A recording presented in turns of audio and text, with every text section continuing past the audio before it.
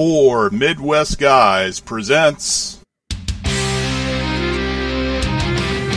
Night's Watch, a Game of Thrones podcast. Night gathers, and now my watch begins. I am the sword in the darkness. I am the watcher on the walls. I am the shield that guards the realm of men. We watch, we listen, and we remember. The past is already written, the ink is dry. I thought he was the man to lead us through the long night. But I was wrong. I'll show them what Lannisters are. What we do to our enemies. How do you know this? That's what I do. I drink, and I know things.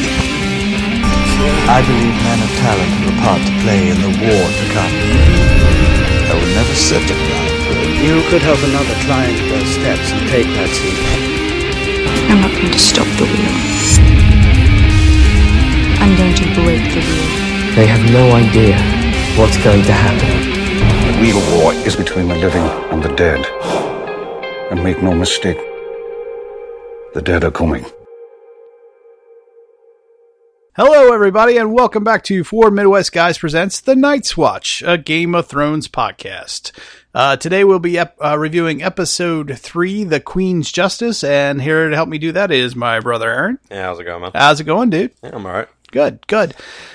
So things finally, would you say the pendulum has started to swing the other way, perhaps ever so slightly? What, in terms of the power military dynamics? Power, yeah, after watching this one?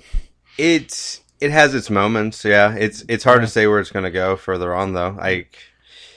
It does definitely seem like they kind of pulled one over on Daenerys' army, but at the same time, you have 3 dragons on your side and could change really quickly. It could. But we saw that a little bit in the last episode, too, towards the end with Euron Greyjoy, like, capturing the one ships. Yeah, he set them on fire. Yeah. We'll get into that in just a few minutes, but let's start at the beginning of the episode. Jon arrives at Dragonstone, and this was the very first scene, and all you see is a boat and the beach, and I actually thought that it was going to be Theon. Oh, like him coming back and reporting everything. Yeah, just kind of reporting back. Yeah. But no, it surprised me, and it's sure enough, it's Jon. So, wow, does he move fast? Yeah, well, I guess apparently, like, they really did just kind of go around the main land. He's got it only seemed like it took him a day or two. Yeah. I mean, it could have been longer, but that's the time frame it kind of makes it feel like it. I wish they would, had him say, well, I'm sure your trip was long. They kept saying that. Yeah. But I would like to have heard him say how long it was. Yeah, like to have a sense of time for it. Yeah, something. But I don't know. Maybe I'm too much of a map person, Well, I mean, Westeros doesn't seem like a completely giant landmass, but it is definitely, it takes a while to walk through it anyway. Well, yeah, especially with the big climate difference going on right now between the north and the south. The south isn't quite in winter yet, and the north is definitely in winter. And, yeah. But I mean, it could be, like how you look at Ukraine, and there's like some ports that are actually pretty accessible and in comparison to the rest of Russia. I guess, it's kind of like the United States. Florida hardly ever gets snow, and North Dakota gets nothing but snow, but I don't know. Yeah. And that's really not that far when you think about it. But, yeah. So, it's Jon shows up, and who's there to greet him but other than good old Tyrion? Which kind of makes sense. Not only is he the hand of the queen, he's also sent the letter and is actually familiar with Jon, so... And he knows him, and I love how they say, well, the last time I saw you was on the wall, and Jon gets him, well, the last time I saw you, you were pissing off the wall. Yeah. It's a fun little throwback. Yeah, a little bit of a and also friendly it's still banter. In his character. It's still something you could see Tyrion doing. Oh, absolutely. And you definitely could see, it's kind of nice to see Jon use his sense of humor. It's been a while. He's pretty stoic most of the time. Yeah, well, he's not really in a situation where he can be completely lighthearted too often. Right, exactly. It's not been one of those sort of shows. Yeah. So other than Tyrion, though, the rest of the crew that greets him isn't real...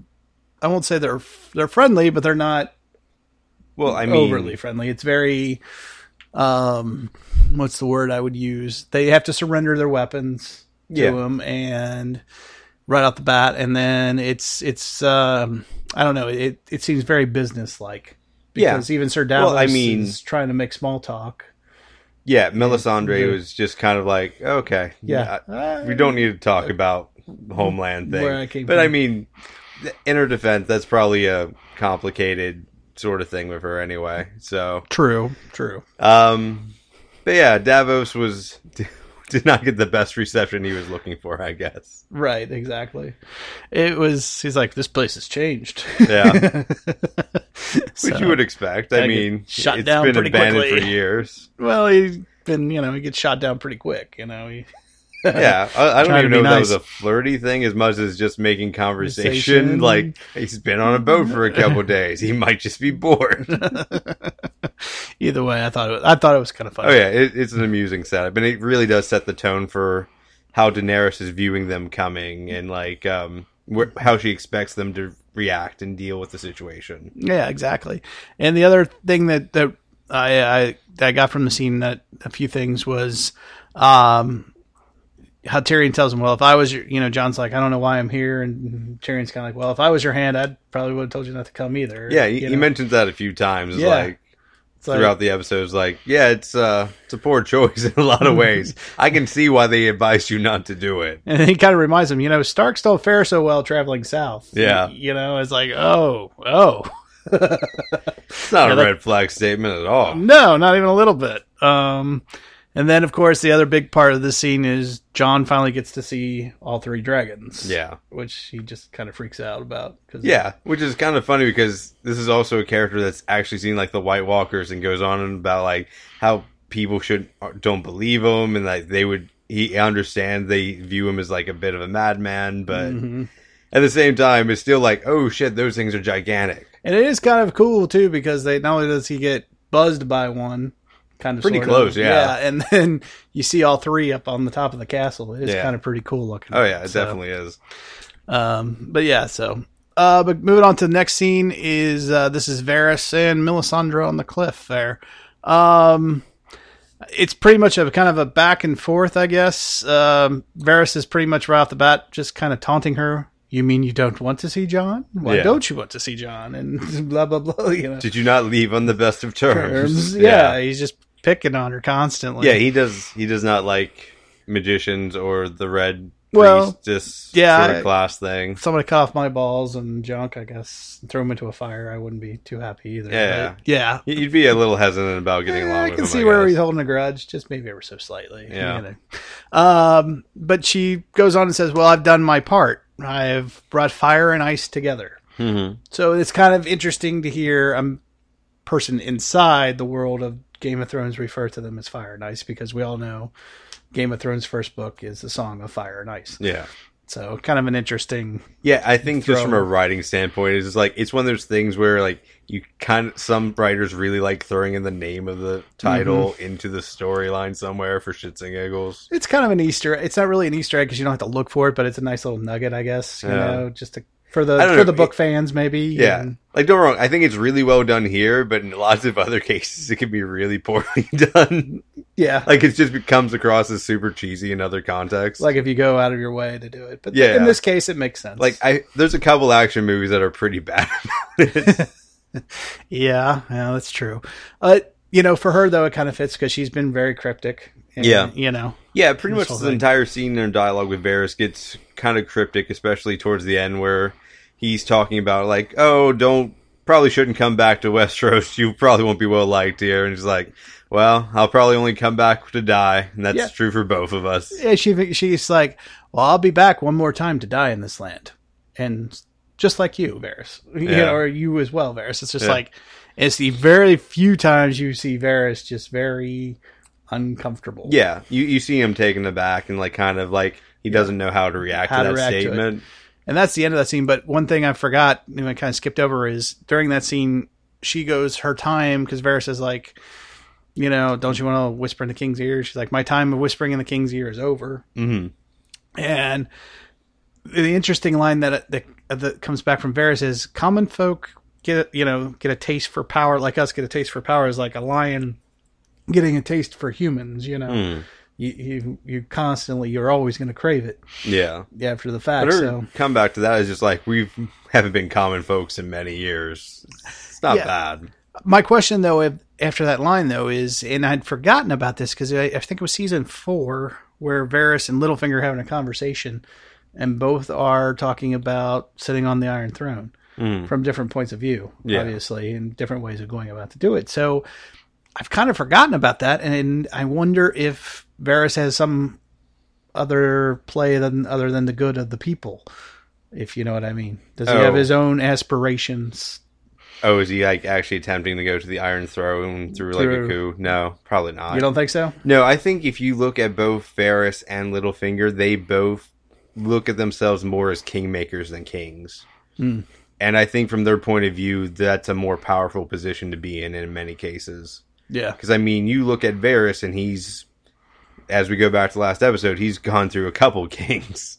And he's still been in, the top bits of power for the kingdom up until recently.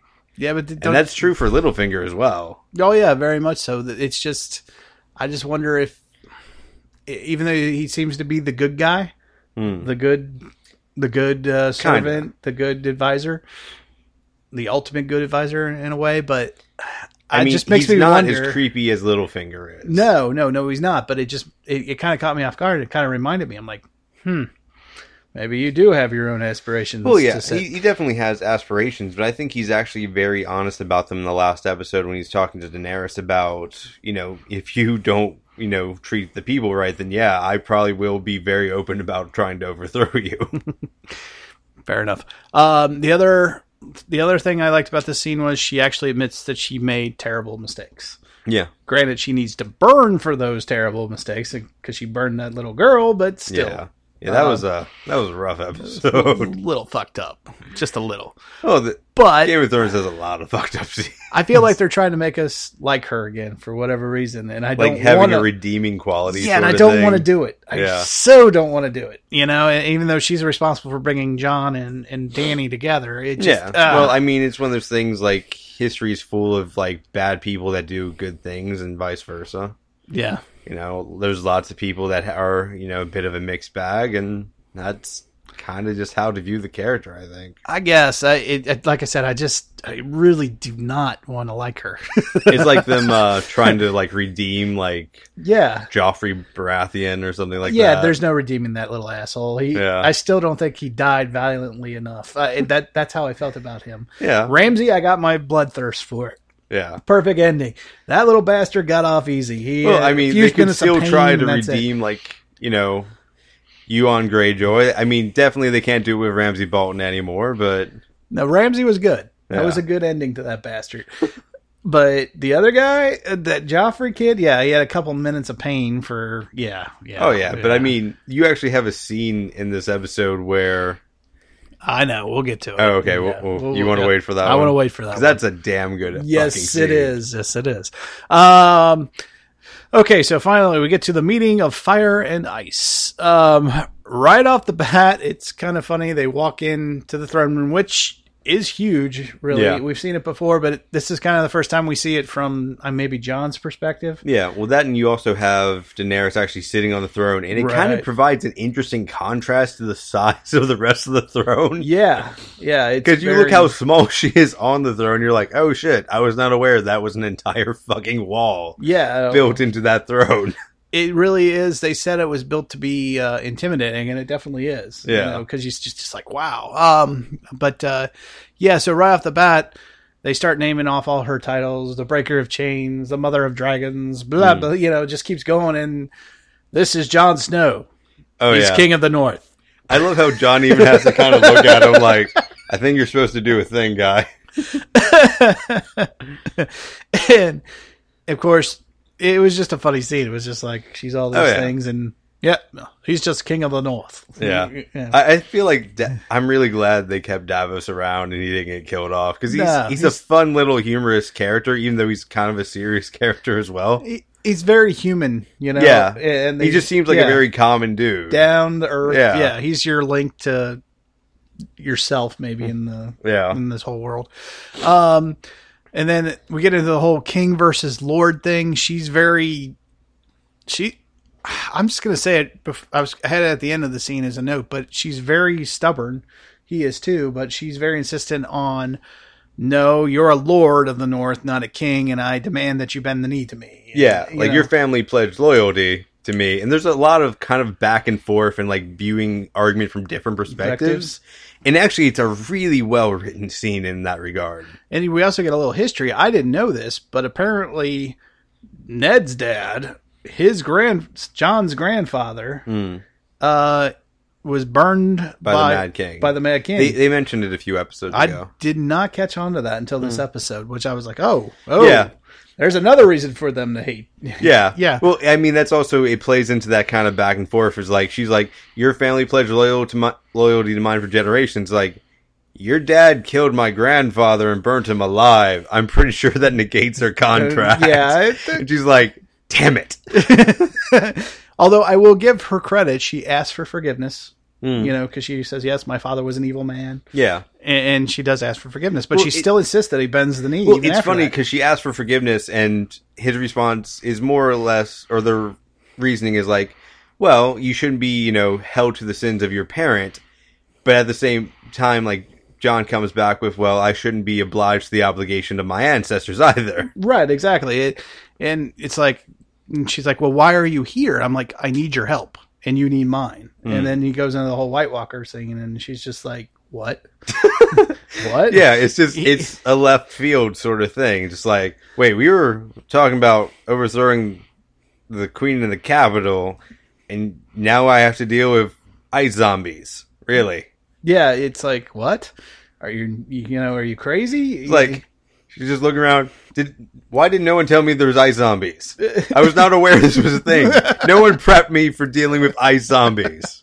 I even like how she turns to Tyrion. She's like, and you like this guy? Yeah. It's something along the lines, and you trust him? Okay. Okay.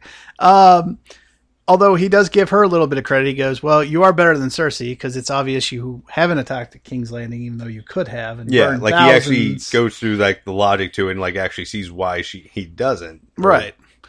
So, yeah, and he's like, the dead are the enemy. And that's the end of his argument pretty much. And she's like, well, I was born to rule the Seven Kingdoms. And he's like, well, you're going to rule over a graveyard. Then, It's just, it's a very good scene, and I liked it. It was just like I wanted to smack the both of them, though, because they're being so damn stubborn with each other. Yeah, but at the same time, like, they're both staying by their principles, and, like, they even ask him, like, well, if you want our help, just bend your knee, it'll be easy. And he's like, no, I have to stand by the people that brought me here, and I have to do what's in their best interest. Right. And, like, there's actually, it's not even, like, a pride thing on his part. It really is just his concept of like honor and responsibility that's really holding him to that position. Right. He's like, we got to kill the dead first. This is priority one. We're squabbling amongst ourselves while these guys are marching towards us. Oh yeah. He pretty much is like, we're all kids playing a game while the real enemy comes towards us. And then you have her like, first, you don't recognize me by my titles, which are numerous, and now you're comparing me to a child. That's when she turns to Tyrion, like, you like this guy? You trust this guy? Yeah. There's a lot of really good lines in the singular scene. Oh, yeah. It's actually really well done. And I even like how she just keeps it up. She goes, well, just so you know, declaring yourself king in the North makes you an open rebellion to my crown, to my claim to the throne. So it was just interesting. And then then they're interrupted with news that their fleet has been destroyed more or less. And I love even the last line between the two, and he's like, am I your prisoner? Not yet. Yeah. But I mean, there was a very subtle like, well, all right, you guys must be tired from your journey. How about we get you a room? Yeah, honestly, they needed a break because they were about to go to war. Yeah, I mean, there's something there. The scene's actually really nice because the tension never really drops throughout the scene, even though like you change from like perspective and like the argument changes and shifts. And actually, there is some moderate amount of compromise in it, but the tension to it never goes down. No, in fact, it's building all the way up until Varys comes in. I have grave news. It's actually everybody needed a breather. Yeah. Right then and there. And I was glad he did. Yeah. Because I was like, shit, they're going to go at it, Yeah. These two. And the funny thing is, like, it doesn't really help her situation because you just hear her listen to, like, the little dude talking to her and you're just like, does not seem particularly happy about losing her fleet and just her entire plans being fucked over. Yeah, pretty much. It's not a good day for her, to be honest. No, it is not. Not even a little bit. All right. So from meeting of Fire of Ice to pulling Theo from the sea. It's pretty quick scene. It's just, I tried to save her. And they're like, nah, you wouldn't be alive if you tried, you dumbass. We know better. And yeah, pretty much like, if you tried, he would have killed you. Yeah. We know how he works. We know how you are. We know what happened. You know, you worthless piece of shit. And they just leave him cold laying on the boat. Which, it's interesting to see because even though like his sister was kind of large and in charge of the entire fleet, like he himself does not actually have a lot of respect within it. No, and it's pretty obvious too. And it's just, honestly, he deserved far worse than what he got when they pulled him out. I'm surprised it didn't just, right there. Yeah. But I don't know. Like part of me thinks maybe they'll still try to be somewhat redeeming with the character, and it's the only reason he's left alive is he's got to have some sort of redeeming moment at the end of this thing. Not necessarily, but like it seems like from a normal story arc, that is where you would go with that. I kind of feel like he's Gollum, like when they say Gollum still has a role to play. Yeah. You know what I mean? Like he's going to do something in the last second of the last moment. Yeah. That's the only thing I can see. Like, don't get me wrong, like in one of the previous seasons, you have him like help Sansa escape the castle with the Boltons, so that kind of was a redeeming thing to an extent. You clearly see him trying to make an effort, and then just in that moment of panic, it kind of all just went right back. Because he's always in, like, even at the beginning of the whole series, he's being raised as a Stark. Right from the get-go. That's why you see his betrayal as being such a dick move. Right. So that's why I want to think he's more of a Gollum. They're either going to go one or two ways with him. He either goes the Gollum route and he does one last heroic thing at the end to save everybody, even if it's for his own selfish reasons, or they use him as he's like a snitch or something. Yeah. That's the only two things. Like you just see the character get progressively worse off throughout the seasons. Yeah. And it just deteriorates from there. I hope that's not the way they go with it, but we'll see. I mean, that's a bit of It's Always Sunny sort of ending to the character, isn't it? Yeah, and maybe that's the way I look at life, or try to look at the glass half full, but... No, I mean, essentially that's what they did with, what was it? The one priest in It's Always Sunny in Philadelphia. Like, the character just gets progressively worse off in life as the show goes on. Yeah, I don't think it's going to be a Breaking Bad kind of thing. Yeah. But we'll see. Maybe they do go that route with him. That, like I said, they can go one or two ways. He's got that last redeeming quality at the end, or he's just going to spiral out of control. So, and part of me is, even much as I despise him at the moment, part of me is always pulling for the guy because he's been through such bullshit, horseshit. And at the same time, I mean, like, is it totally a cowardly thing to just jump on the ship and save your own life? Yeah, but that's clearly like pretty much like just a PTSD thing that just kicked in for him. And like, you get tortured and mutilated. Right. That's a reasonable thing to happen to a person. I get it. I just don't want to give him the excuse, I guess. But yeah. I don't get me wrong. I know we don't use those sort of like terminology like in fantasy settings. No. But they're clearly very developed characters, and that's understandable that it would be a thing. Yeah, and even the creator said that, in the like little after scene of episode 2 that, they wanted to show that, this isn't gone. This isn't something that disappears overnight. Yeah. And I mean, that's fair, actually. Yeah. So we'll see what happens. Hope for the best and prepare for the worst. That's how it is in Game of Thrones. All right. Next scene, Euron's victory parade / the gift presented to Cersei. I kind of like the scene. I'm beginning to like Euron, even though he's a complete asshole. And he's a charismatic asshole. Yeah, he's more than bombastic, but honest during the whole scene. But yeah, he kind of has a right to be, really. He's captured the Sand Snakes to give as a gift. Yeah, and you just see him kind of just strutting through Main Street, just peacocking. He's like, look at them, cheering for a Greyjoy. Who would have thought? You know, all this. And and it's funny to see his dynamic play with Jaime, because it clearly is a character that just loves pissing him off. He does. He really does. And it's going to be funny to watch that develop over time. Because it's probably going to be a thing. Jamie's going to want to kill him at one point, right? Oh, he already wants to kill him. It's just a matter of when he's going to get his opportunity at this point. But it's actually interesting how many times we have like women just being paraded down like King's Landing while people throw shit and shout horror in the background. Yeah. Because there's like one part of that where the sand snakes are going down where some dude like yells horror like 3 times. And I'm just like, that was probably improv. That dude was just like, I'm going to make a name for myself. I'm the guy that yells horror. That's me. But yeah, he was just very bombastic. I even liked how he brought back up Theon. Did you see Theon's face? Oh, yeah. he's just in his moment. Oh yeah, he clearly likes fucking with people. Oh yeah, like as much as he can. Yep. And that's coming from a dude who already rips out people's tongues for his crew and like is already a bit of a dick just in a general sense. Oh sure, but I mean he has conquered his sister completely. She's in chains, being drugged behind him essentially, and he's still rubbing it in her face the whole time. Oh yeah, yeah. Like he's just fucking with his niece the entire time. And But yeah, you're right though about the horror thing. This is definitely this season's walk of shame so far. Yeah, it's weird how often we've seen that happen in King's Landing when it's meant to be like the more like main major city and it's meant to be more educated and things like that, but it's just like it's weird just to see that happen as often as it does in the show. I know. I kind of missed the nun though. I missed the ringing of the bell and the shame. Yeah.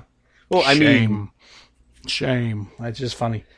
I don't know. I enjoyed that a lot. A lot of those characters kind of got killed, and I don't know if she's around anymore. I don't think so. I think the mountain took everything from her. Anyway, like I don't know, like if that was a character they kept alive, like they do with the sand snake lady. If she's alive, yeah, she's alive. It's not a pleasant thing. No, not even a little bit. We'll get to the sand snake lady in a minute.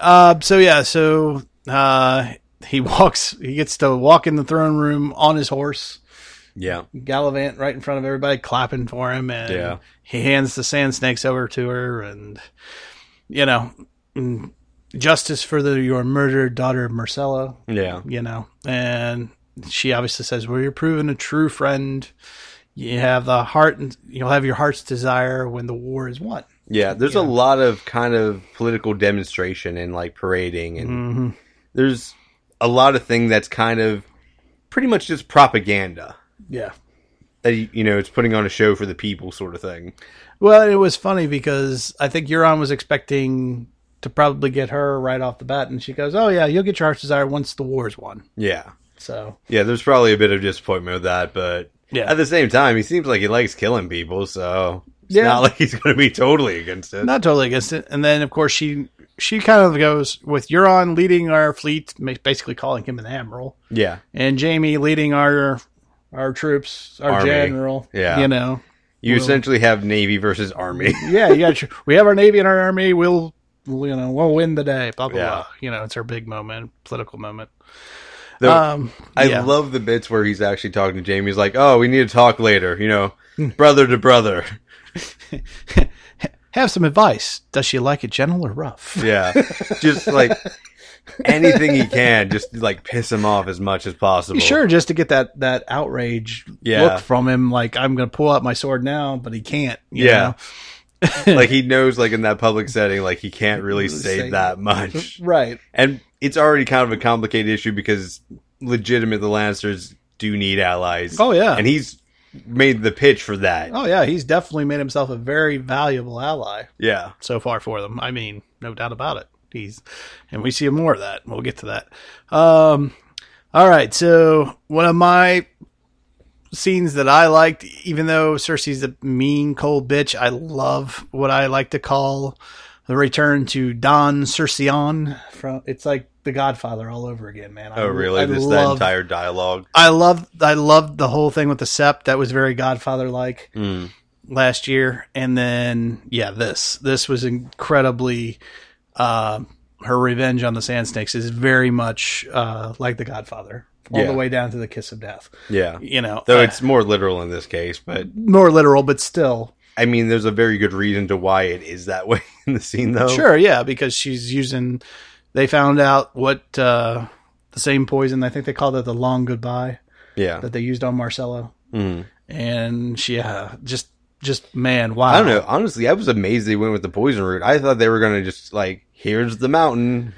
He's going to chop off her fucking head in front of you. At first, but I like how she went through all that, though. She's like, well, I thought about maybe having the mountain squash your head like a duck's egg. It is interesting. It goes through the whole, she can't sleep at night. And that's what she does when she can't sleep, is she just goes through, like, how she would most want to torture the people that's done her wrong. And she did a really good job, because not only did she give the Sand Snake's daughter the kiss of death, literally the same poison that they used on Marcella, but she's like, how long is this going to take, Maester? No, I don't know. It depends on the Constitution. Hours, days, weeks. Mm-hmm.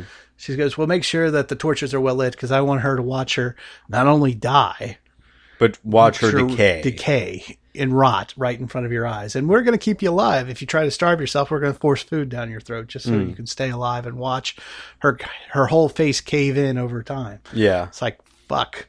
Yeah, and it's talking about, like, oh, this clearly could have been your favorite and how pretty she is. And, like, you can watch her pretty face just wither away. A perfect Dorn beauty. Yeah, I mean, just plays it up really well. And just, it's like, wow. Mm. Yeah, it's a classic Cersei. Like I said, Don Cerseian is what I like to call it. Yeah. I don't know. And then, like, after you see her leave, you actually see them, like, try to actually go near each other. What I assume is to actually spread the poison to, like, her mother. Yeah. And it's just, like, maybe 6-7 inches apart. Yeah. They can't touch each other. Yeah. All they can do is watch, and they're gagged. They can't talk to each other. They can't comfort each other. All they can do is watch. Yeah. Yeah. I mean, it's just, wow. Yeah. Oh, yeah. It's, it's a very thought through way of how to get revenge. And it's, it's, and it's up there in terms of psychological torture. Oh, it's all psychological. It's physical, obviously, because she's going to die, but it's all. Well, yeah, but like, she's using the daughter that's going to die to torture the mother, essentially. And you get revenge on her. It's poetic. It's I don't know how much. It's not cool, but it's definitely it's revenge at its most pure form. Yeah. So yeah, it's very. I'd like to call her the Don. Yeah. So, but great stuff there. Oh yeah, it's a well done scene once again. But I think the other thing to point out is if anybody wanted to know the state of Cersei's mind up to this point, this is a perfect example of where she's at right now. Kinda. Like, once you go to like the previous episode where she's talking about she doesn't, she'll wants to kill off her enemies and like make sure that she's still like in charge. And now with her dialogue of not sleeping at night and staying awake, just fantasizing about how to best kill people. And it's like, yeah, she probably doesn't sleep at all. No. Like maybe an hour or two a night at this point. If that, so like clearly like the grief and like suffering she's gone through just with losing all her kids has kind of warped her in some way. And that's, understandable to a certain extent. It's understandable to a certain, and I kind of get it, but it's like she takes that whole moment and in that getting revenge, she uses it and she suddenly feels powerful again, and then obviously goes and fucks her brother again. It's that whole, it's this psychopathic mindset that I mean that was clearly on. If you look at the scene with her brother following that, it was quite invigorating for her, apparently. Yeah, exactly. Because you don't really see her be that aggressive sexually up until this point. No, she's gotten what she wants. She feels the adrenaline from that. Yeah, and not only that, but even the next day, she's not particularly hiding it or anything. Like, she's actually open with the servants about it. The monster is out and is loose. Essentially at this point, it's just like, fuck it, I'm in charge. Who cares? Right, exactly. So... the funny... thing, apparently the actual actress that's the servant with the short hair has actually been in like Cersei's servant through like the entire series. Oh really? I didn't realize like the hair style changed a bit, but it is actually and the uniform too, which was the same as hers, which I thought it's was very emulating of Cersei, right? Yeah. But apparently that has been one of her servants that's been I think since 1 or 2. Yeah, I didn't realize that. A very long-term servant, actually. That's interesting, and that she's making other people emulate her, closest people emulate her. I don't know if she's making them, or if that's a stylistic choice of hers admiring Cersei, or how that works out. Maybe a little bit of both, but still, Yeah. I could see her making him do it, though, in the current state of mind she's in. Yeah. Well, it's interesting because it's the only time you really see another female servant throughout the episode, and it's just an interesting little bit. That is an interesting... I didn't realize that. Huh. So next scene is Cersei and the Iron Bank. This is interesting because she's... I guess the bank starts off by saying how sorry they are about her son... But they're incredibly pleased that that she destroyed the radical faith, even though she's still denying it as an accident, a terrible accident. But come on. Well, I think that's how they worded it. Right. So it just wasn't the thing. You didn't have to go into the details of it, sort of thing. Exactly. But yeah, like they all seemed, it was a subtext of it, like, yeah, we know, and we're good job. Nice job. It's good for business. This guy's all about best for business, right? Yeah. This whole scene is about best for business. It's funny because he's talking about, like, you owe us considerable debt, and it's like, oh, so are you going to bet on the lady that destroyed your slave trade? Yeah, exactly. Is that how finances are going to work well for you? Yeah. How much did you lose on that, by the way? Because that's her counter, because at first he goes out and goes, well, we're worried about, basically he's saying, we're worried about all this debt you owe us, and yet you're in another costly war. And that's when she's like, well, I wonder what side you're gonna bet. Yeah, you're gonna go with the like, one that we don't really bet. We make sound investments. It's intelligent betting. Right. So who are you gonna invest in, me or the one that destroyed your slave trade? How's that slave trade going? Yeah. How do you think things are going to go well if she's in charge? Exactly.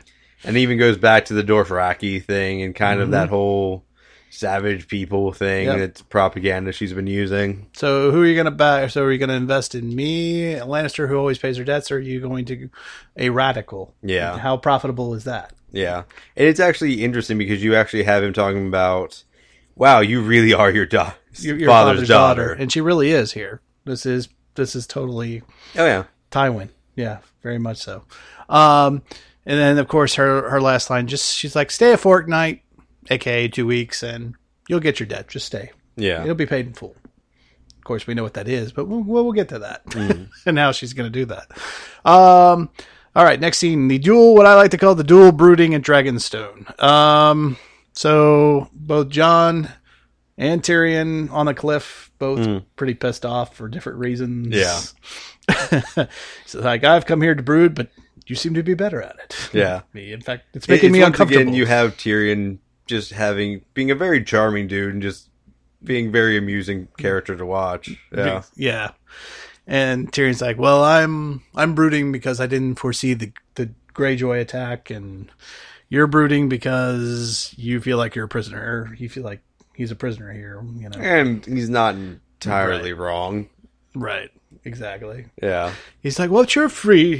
Tyrion's like, well, you're free to the room, the island, and the castle. And he's like, come on. I have a war to prepare. I don't want to hang out on this rock. And then Tyrion does admit, though, that he does believe him about the White Walkers. Yeah. Because Mormont saw it. Yeah. And another person saw it. He's like, well, yeah, of course I do. Yeah. I think he has a really good line about trusting like a honest man's eyes sort of thing. Yeah.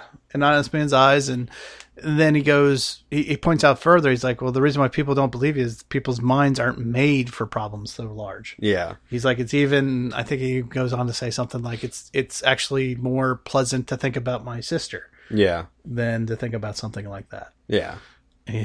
He's like, well, what am I supposed to do? I feel like, I feel like the way you paraphrase that made that sound a little bit more perverted than it is in the context of the show. Yes. But like he's talking about like how monstrous his sister is. Not necessarily not in a sexual way, no. But yeah. So it's but he's pointing out to him what he's up against, right? He also points out that, hey, Dany's not so bad, she protects people from monsters, like my sister. He's actually kind of putting in a good word, making an argument for her like actually ruling the kingdom sort of thing. Yeah, and then at the end he's like, well, what can I do for you? What can I do? Yeah, I mean, I think it was a really good scene where it was actually kind of talking about, not necessarily compromise, but just like, all right, if you don't want to form a complete alliance for us, there might be things that I can still do to help. Something reasonable. Yeah. What can I do? What do you want? Yeah. What's something I can help you with now? And that, of course, moves into the next scene with Tyrion and Dany, which persuades Dany, which I think's kind of funny because he's trying to make himself sound something he said sound like wisdom. Yeah. And she even catches on to it, though, and calls him out on it. And he's like, I only do that with other people. I would never do that with you. Of course not. Of course not.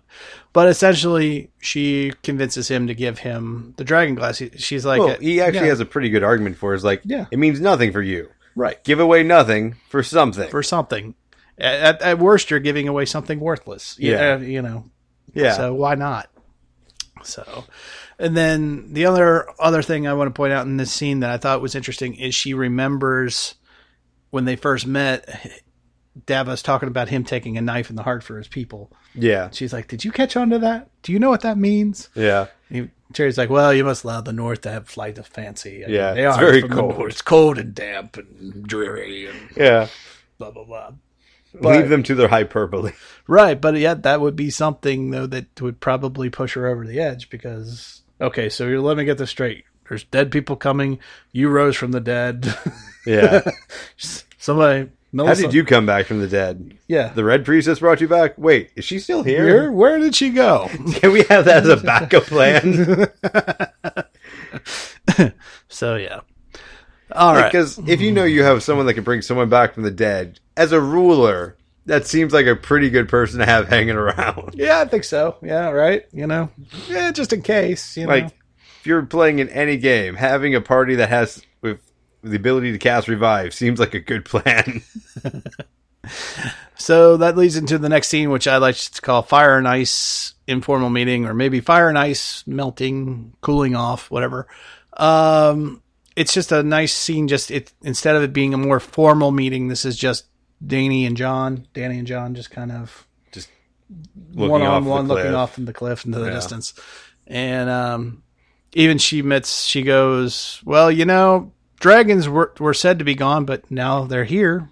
She still seems pretty... You know, she's trying. Yeah, but it doesn't really seem like she believes him. She's just like, I'm trying to meet you halfway because you don't seem like a complete asshole in terms of a leader for your kingdom. You don't seem like a crazy. I think it's what she's trying to say. She's like, you know, they're gone, but maybe we should re-examine what we think. And, you know, no change in the, you know, there's no real change in that whole kingdom stance. That still exists, but you do have a bit of change in that she actually is not only saying she's going to help allow him to mine for Dragonglass, but is actually going to help give him resources to do it. Right. So that is actually a bit more of a compromising position than you would have expected. Right. Because it's not just like, hey, if you want to bring your people down here and do it, fine. But it's like, fine, we have extra people just hanging around. Right. We'll let them help you mine. I'll give you the resources you need.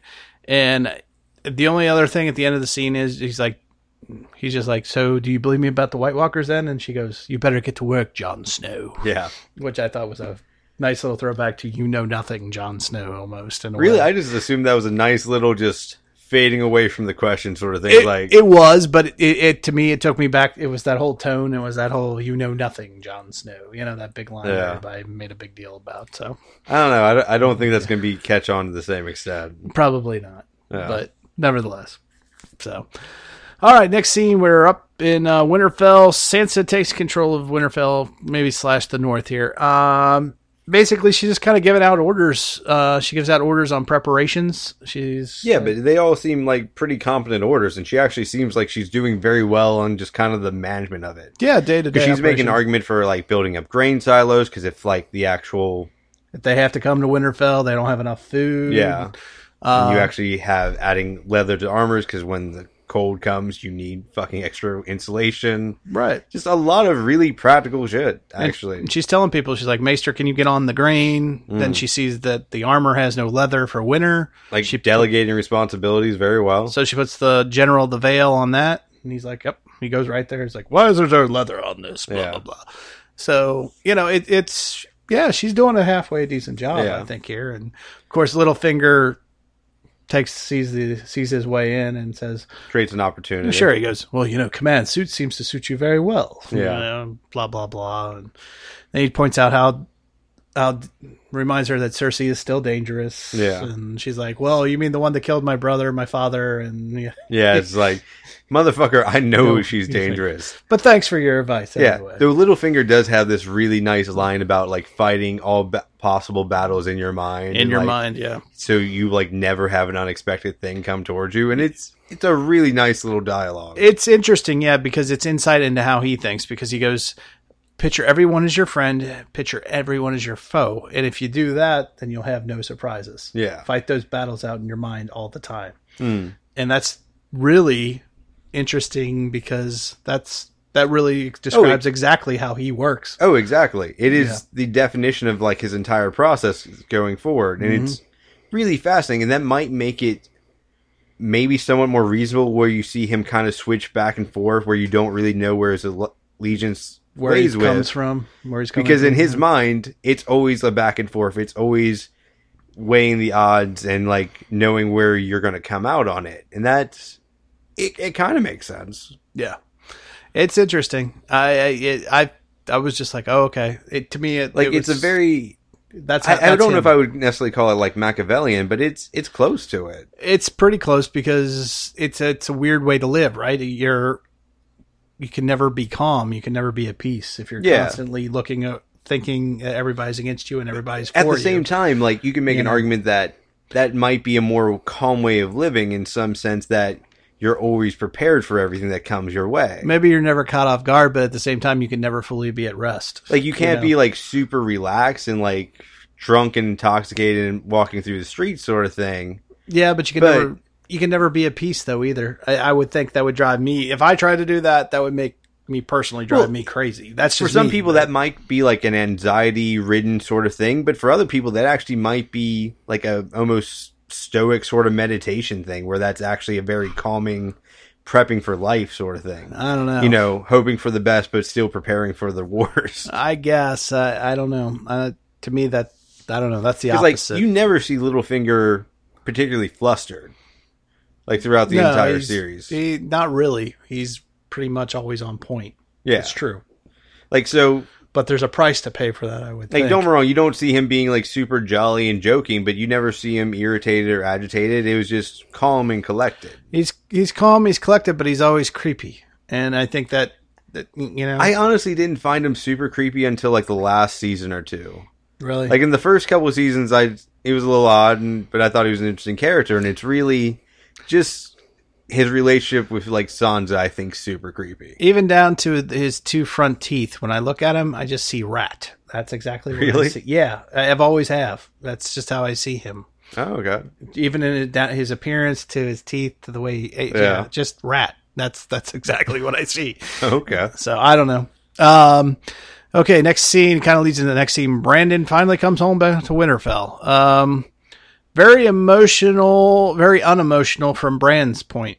Yeah, you actually see Bran kind of being far more distant with everything. Yeah, he's very, I don't know if the word, not stoic, but, well, yeah, maybe. He's just... Like aloof. Yeah, it's like he's there, but he's not there. He's like... Which he kind of is. Like, it clearly does seem like he's existing in multiple places at once, sort of thing. Right, and they have a conversation. She's like, you're the rightful...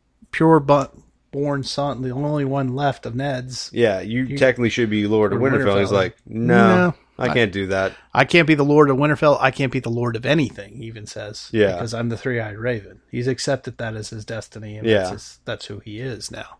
But it also gets into the weird concept of how that works, because then the conversation is like, well, how did you learn all this from the Three-Eyed Raven? I thought you were the Three-Eyed Raven. It's complicated. It's complicated. And then he turns kind of creepy, even, because he describes Sansa's rape.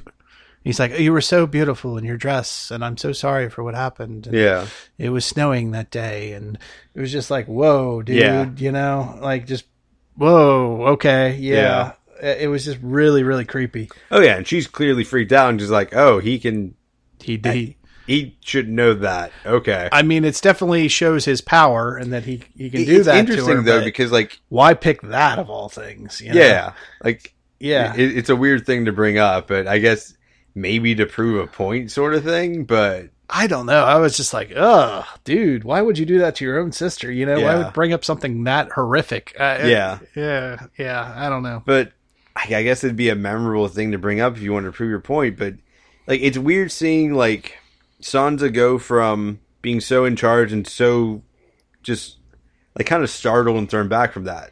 Because it seems like if you have someone that's omnipotent on your team, that's a really good like thing to take advantage of. Yeah, I think she's just coming to terms with it, though. It's going to be, you know, it's her little brother, and it's a weird thing. It comes back an oracle, essentially. Yeah, you know, so yeah, it just seems like something you could really utilize. Oh yeah, absolutely. In fact, he says I need to talk to Jon. So he knows something, and he needs to talk to Jon about it. What that is, we don't know yet. But you know, well, I'd assume it has a lot to do with the White Walkers. Yeah, that's really where his story arc's been through. Right, and I'm pretty sure that's what it is too. But still, you know. So next, we're taken back to Old Town and back to Jorah, and this is basically the Archmaester declares Jorah healed. Looks like Sam was successful in his procedure there. Yep, the cut and ointment procedure worked fine. Yeah, the cut and ointment. Who knew? Just peel off the bad skin and throw some shit on there, a little Neosporin, and it's weird that works though if it like affects the nervous system later on, though, right?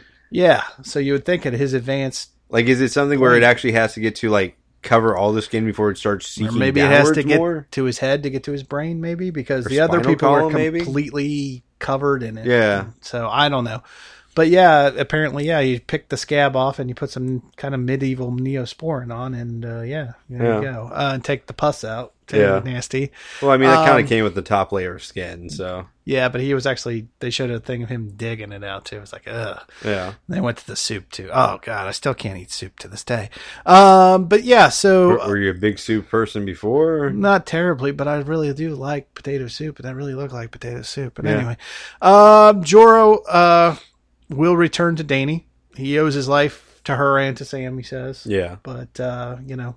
Well, yeah, I mean, he's been I mean, if we're talking about someone that's also a little creepy in his obsessiveness, Jorah's also kind of in that category a little bit. Oh, yeah. He's like, and then the Archmaester's like, I need to see you. And he's like, what do you think will happen with that? Well, I guess we'll find out. Yeah.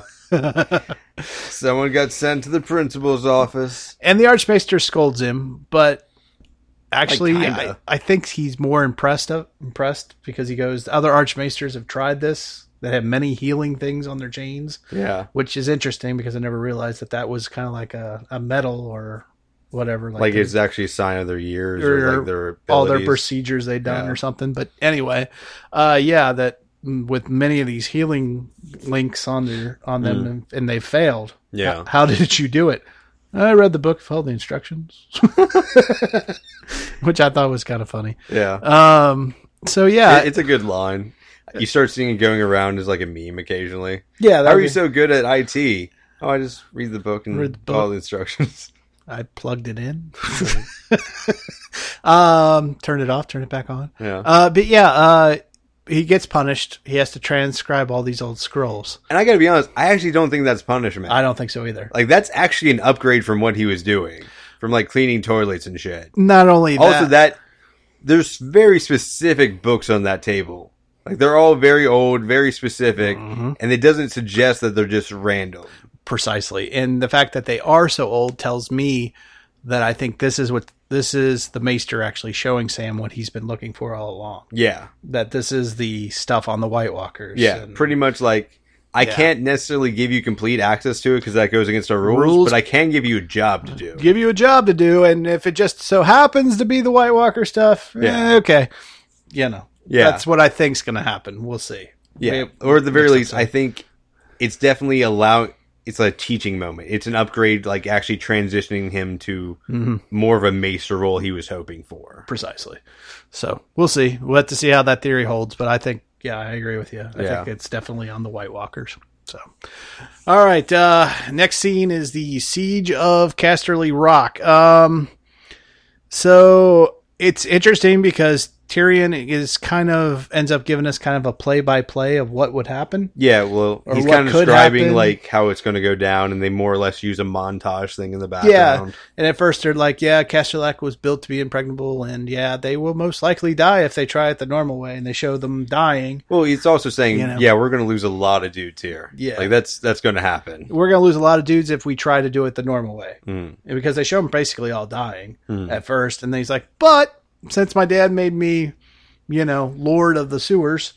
Yeah, but it's actually funny how he describes that as like, he thought that was beneath him, so he gave it to someone of less stature. Yep. Me. And somebody pointed it out on Facebook, and I went back and they're right. He does mention this all the way back in season 2. Yeah. That he was in charge of the sewers at Casterly Rock, apparently. Well, yeah, and he also explains why he put in like a passage there as well. Well, yeah.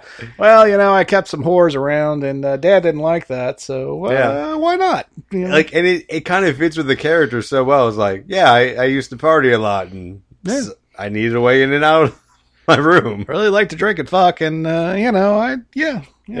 So it works with the character. It works for how everything went down, and the only thing I did find weird is like, I don't see why you wouldn't use dragons to help take Casterly Rock. Yeah, I'm with you on that one, because that seems like that's a really good advantage to have in that scenario. And honestly, even if you burn down Casterly Rock, it's a symbol more so than it is a needed fortress. Right. So it would just show that you're destroyed the heart of the Lannisters. Yeah. Yeah. I agree. I thought it had that same thought actually too when I was watching. I was like, why you have this weapon of mass destruction? Yeah. It's like, just a castle. If you don't want to take down King's Landing, that's a giant place. That's fine. Yeah, there's a lot of people there, but and there's Casterly Rock more or less just seems like a military base. It's a military base, and it's full of your enemies.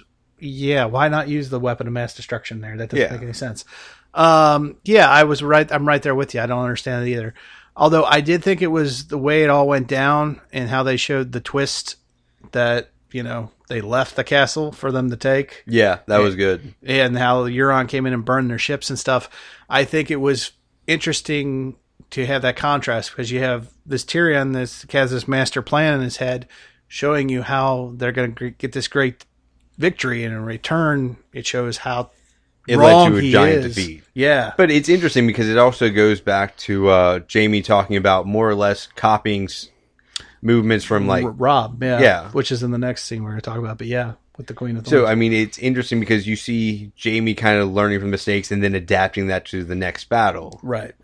So like, it's one of those things like that might have been successful had Jaime not gone through the previous wars with the North. It's true, and that's probably where he got the idea. I'm guessing because they found out they were coming, obviously. Yeah, and then. That's probably what happened. Well, yeah, it's interesting because like it even goes into like, well, for us, it's a fun place we grew up but it's nothing really spectacular anymore. It's nothing crucial.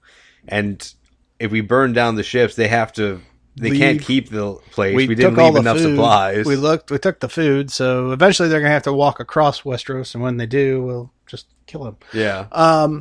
Which is interesting. But that whole scene with Casterly Rock, though, it begs that whole scene in the last episode with the Queen of Thorns, and she's like, "Don't listen to clever men." Yeah, I think that was like big. That's the whole thing to take from that whole scene with Casterly Rock. Well, yeah, it was like he's clever, but clever men sometimes fail as well. Right. You have to trust your own instincts on these things, and so that's where that whole. I think that was the whole point. Yeah, to that whole scene is to drive that point home because I think next episode, Dany.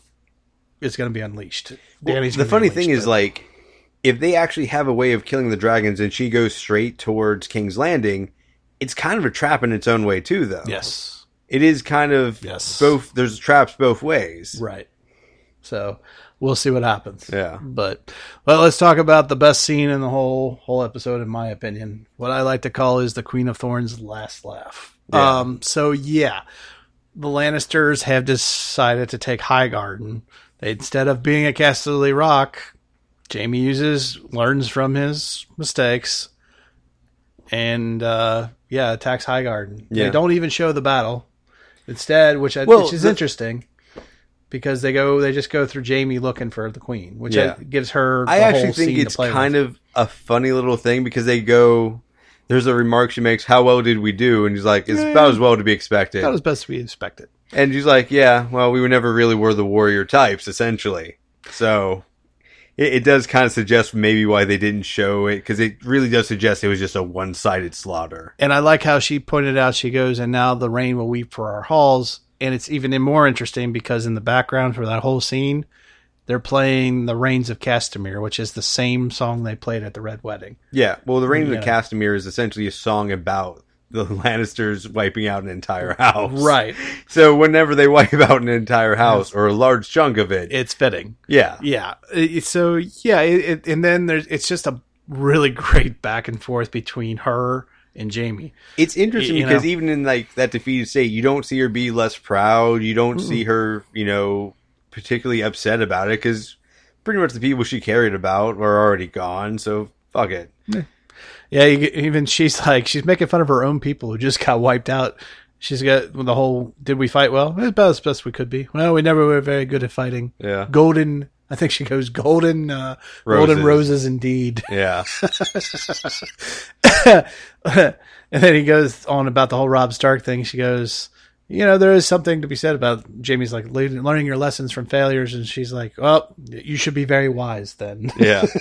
She's still. There's also a few jokes. Well, I guess I'm, done learning from my failures, aren't I? Yeah, exactly. She's making fun of herself. She's making fun of Jaime. She's kind of approaching the end of a bit of a wit and just humor to it. Yeah. It's weirdly the closest thing you have to a good death on this show. It's her swan song, literally. Yeah. So it's perfect too. Yeah, and just the character is just staying strong and is to her roots. There's something to be said for Gold Rose in that scenario. But she does throw out some doubt at Jaime, and maybe even a seed of doubt in Jaime when she concedes that she underestimated Cersei. Yeah, it's I thought she was a monster. I never expected the monster, how monstrous she was. Yeah, she's like, my only failure was my lack of imagination and how big of a monster she was. Oh, and that's such a good fucking, dialogue, isn't it? It's great. That's some of the best dialogue I've ever... And it's so true, and it's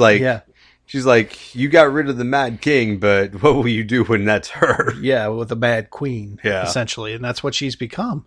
And, and she goes on, she goes, well, you must really love her. And she's going to be, she'll be the end of you. And he's like, you're probably right. And but that also goes back to Jaime's character. hell, season 1, episode 1, the things we do for love. Right, exactly. So.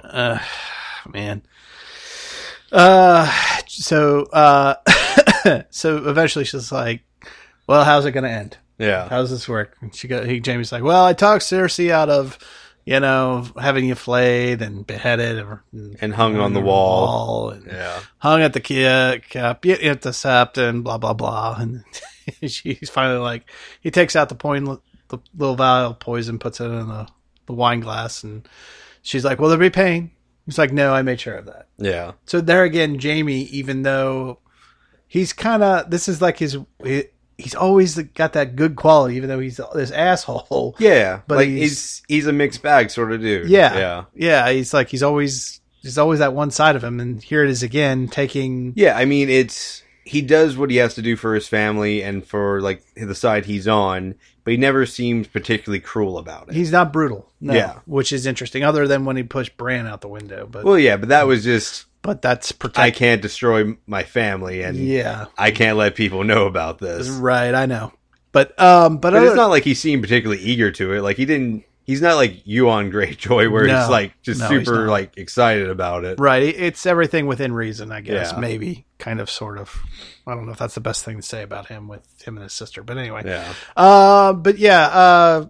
So he takes out the vial. It's like, will it hurt? Nope, no pain whatsoever. She just takes it and downs it as fast as she can. Then she has that bit like, oh, I'm so glad you know what this is.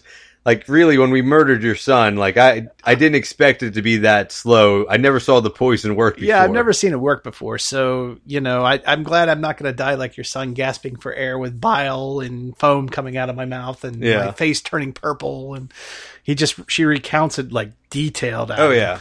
Just so detailed at him. Oh my God. And the look on his face is just priceless. You have that look damn it, shouldn't talk Cersei out of flaying you. Yeah, he's like, what the fuck? And I honestly thought he was going to pull out his sword. And just like stab her? Yeah, and I'm surprised he didn't. Yeah. I would have. And then I love the last line, and I want Cersei to know it was me. Yeah. It's like mic drop. But Boom. that actually has to be kind of an interesting dynamic for him, because he actually had someone confess to something that Cersei was pinning on their younger brother. Yeah. Where, like, they assumed, like, it was Tyrion to the end, or at least Cersei did, and, like, right. No, now you actually have proof, a flat-out deathbed confession. Will she believe her brother, though? Because all she has is the word of her brother. She doesn't, she wasn't there, obviously. Well, that, and I mean, at this point, it's a moot point. Tyrion's already sided with Daenerys, so... Right, true. Still. But anyway, wow. Well done. Oh yeah, and the actress that plays Tyrell just did. It really is her swan song, in every step of the imagination. And yeah. Talk about just the entire scene is. This is a scene where we had Jon Snow and Daenerys, like having a back and forth sort of discussions about bending knee and ancestry. And this, in some way, almost kind of steals the episode. It does. She steals the whole episode. It's my favorite scene of the season so far. And granted, we're only in episode 3. But it's been a damn good season so far. And it's been a very good season so far. And, but you talk about, it's just like the ultimate mic drop. If there could be a mic drop in Game of Thrones, this is it. This is I killed your kid, but I already drank the poison. What you gonna do now, bitch? Wow. But at the same time, it's like her entire family went out, but maybe one of the reasons she was okay with that as well. Still killed your kid. Just so you know. Yeah, it was me. Tell Cersei that too. I want her to bitch. Know. I mean, that is kind of very close to it. Yeah. Just so you know. But so, but anyway, we have dissected this thing, and we are over an hour now. So let's just real quick, your final grade there. Oh, definitely an A. I mean, there wasn't a weak scene in this episode. No, definitely not. This has been a great season, and this just kind of keeps everything rolling along, and has just been phenomenal. Yeah, there's a reason why we've been talking for an hour and over 5 minutes now so far, is because it is so jam-packed too. I mean, every scene is critical, almost every line is critical. It's just been an absolutely epic season, and I'm sorry that it's only 7 episodes, and I'm sorry that we only have 4 episodes left this season, At the same time, at least they've been damn good episodes, and there hasn't been anything I would count as filler this season. No, other than Bran showing up at the wall, and that was just plot point. But that's really it. I'm really scraping hard to find that. That's not even filler. That's just hey, he got here. Just as a heads up, the storyline is still progressing. Yeah. This is definitely an A+ for me as well. So, I would. Damn good episode. Great ending. Yeah. To a great episode, and I think next episode it looks like Dany is unleashed. I think she's going to be the dragon. So take some advice from an old lady. Yeah, the question is just how far does she take it? Well, yeah, it's one of the things using power well is the challenging bit. Just unleashing your dragons on King's Landing and just burning it to ruins may not be the best idea. Yeah. But if you burn down Euron's fleet and actually allow, to kind of even the playing field, and then take out surrounding areas and kind of kill Cersei bit by bit, I think that could be a very successful strategy, especially if she's smart. Yeah. Because I would almost think about taking out what's left of the fertile grounds that the Tyrells have. Yeah. Because obviously that's where she's now going to get the money from to pay off. Oh yeah, just burn their food. Yeah, burn their food. Yeah. You can regrow it later. Yeah, that's what I would do. Yeah. And maybe go after Euron's fleet too, obviously. But yeah, I think we even hear her come up to Jon and say, "I'm losing," and she's pissed off, really pissed off. Probably the first time we've seen her unnerved in quite a while. Yeah. And I just don't know how far she's going to take her weapons. The interesting thing about that is, you look at this show's history, is traditionally when Daenerys gets upset, Motherfuckers go down. I'm just hoping she doesn't lose some dragons because she goes to Westeros or goes to King's Landing with them. Yeah. You know? But I mean, like, the last time was the, giant Dothraki tent and, like, just burned the entire thing down. But she was cool, calm, and collected even then. Yeah. She had her plan. This time, she's going to be a wild-ass dragon about things. I don't know. We'll see. So... All right. Well, Aaron, thanks for joining us today, man. And no problem. Let me break this down. And real quick, if you want to know where to find Four Midwest Guys, because I almost forgot to tell you, go to the www.number4midwestguys.com. Again, that's the number4midwestguys.com. Again, one more time, the number4midwestguys.com. All of our podcasts are there. All of our links are there. Everything's there for you to follow us, like us, and subscribe. So please do check out the website. And this has been B. Willie, and we will catch you next time.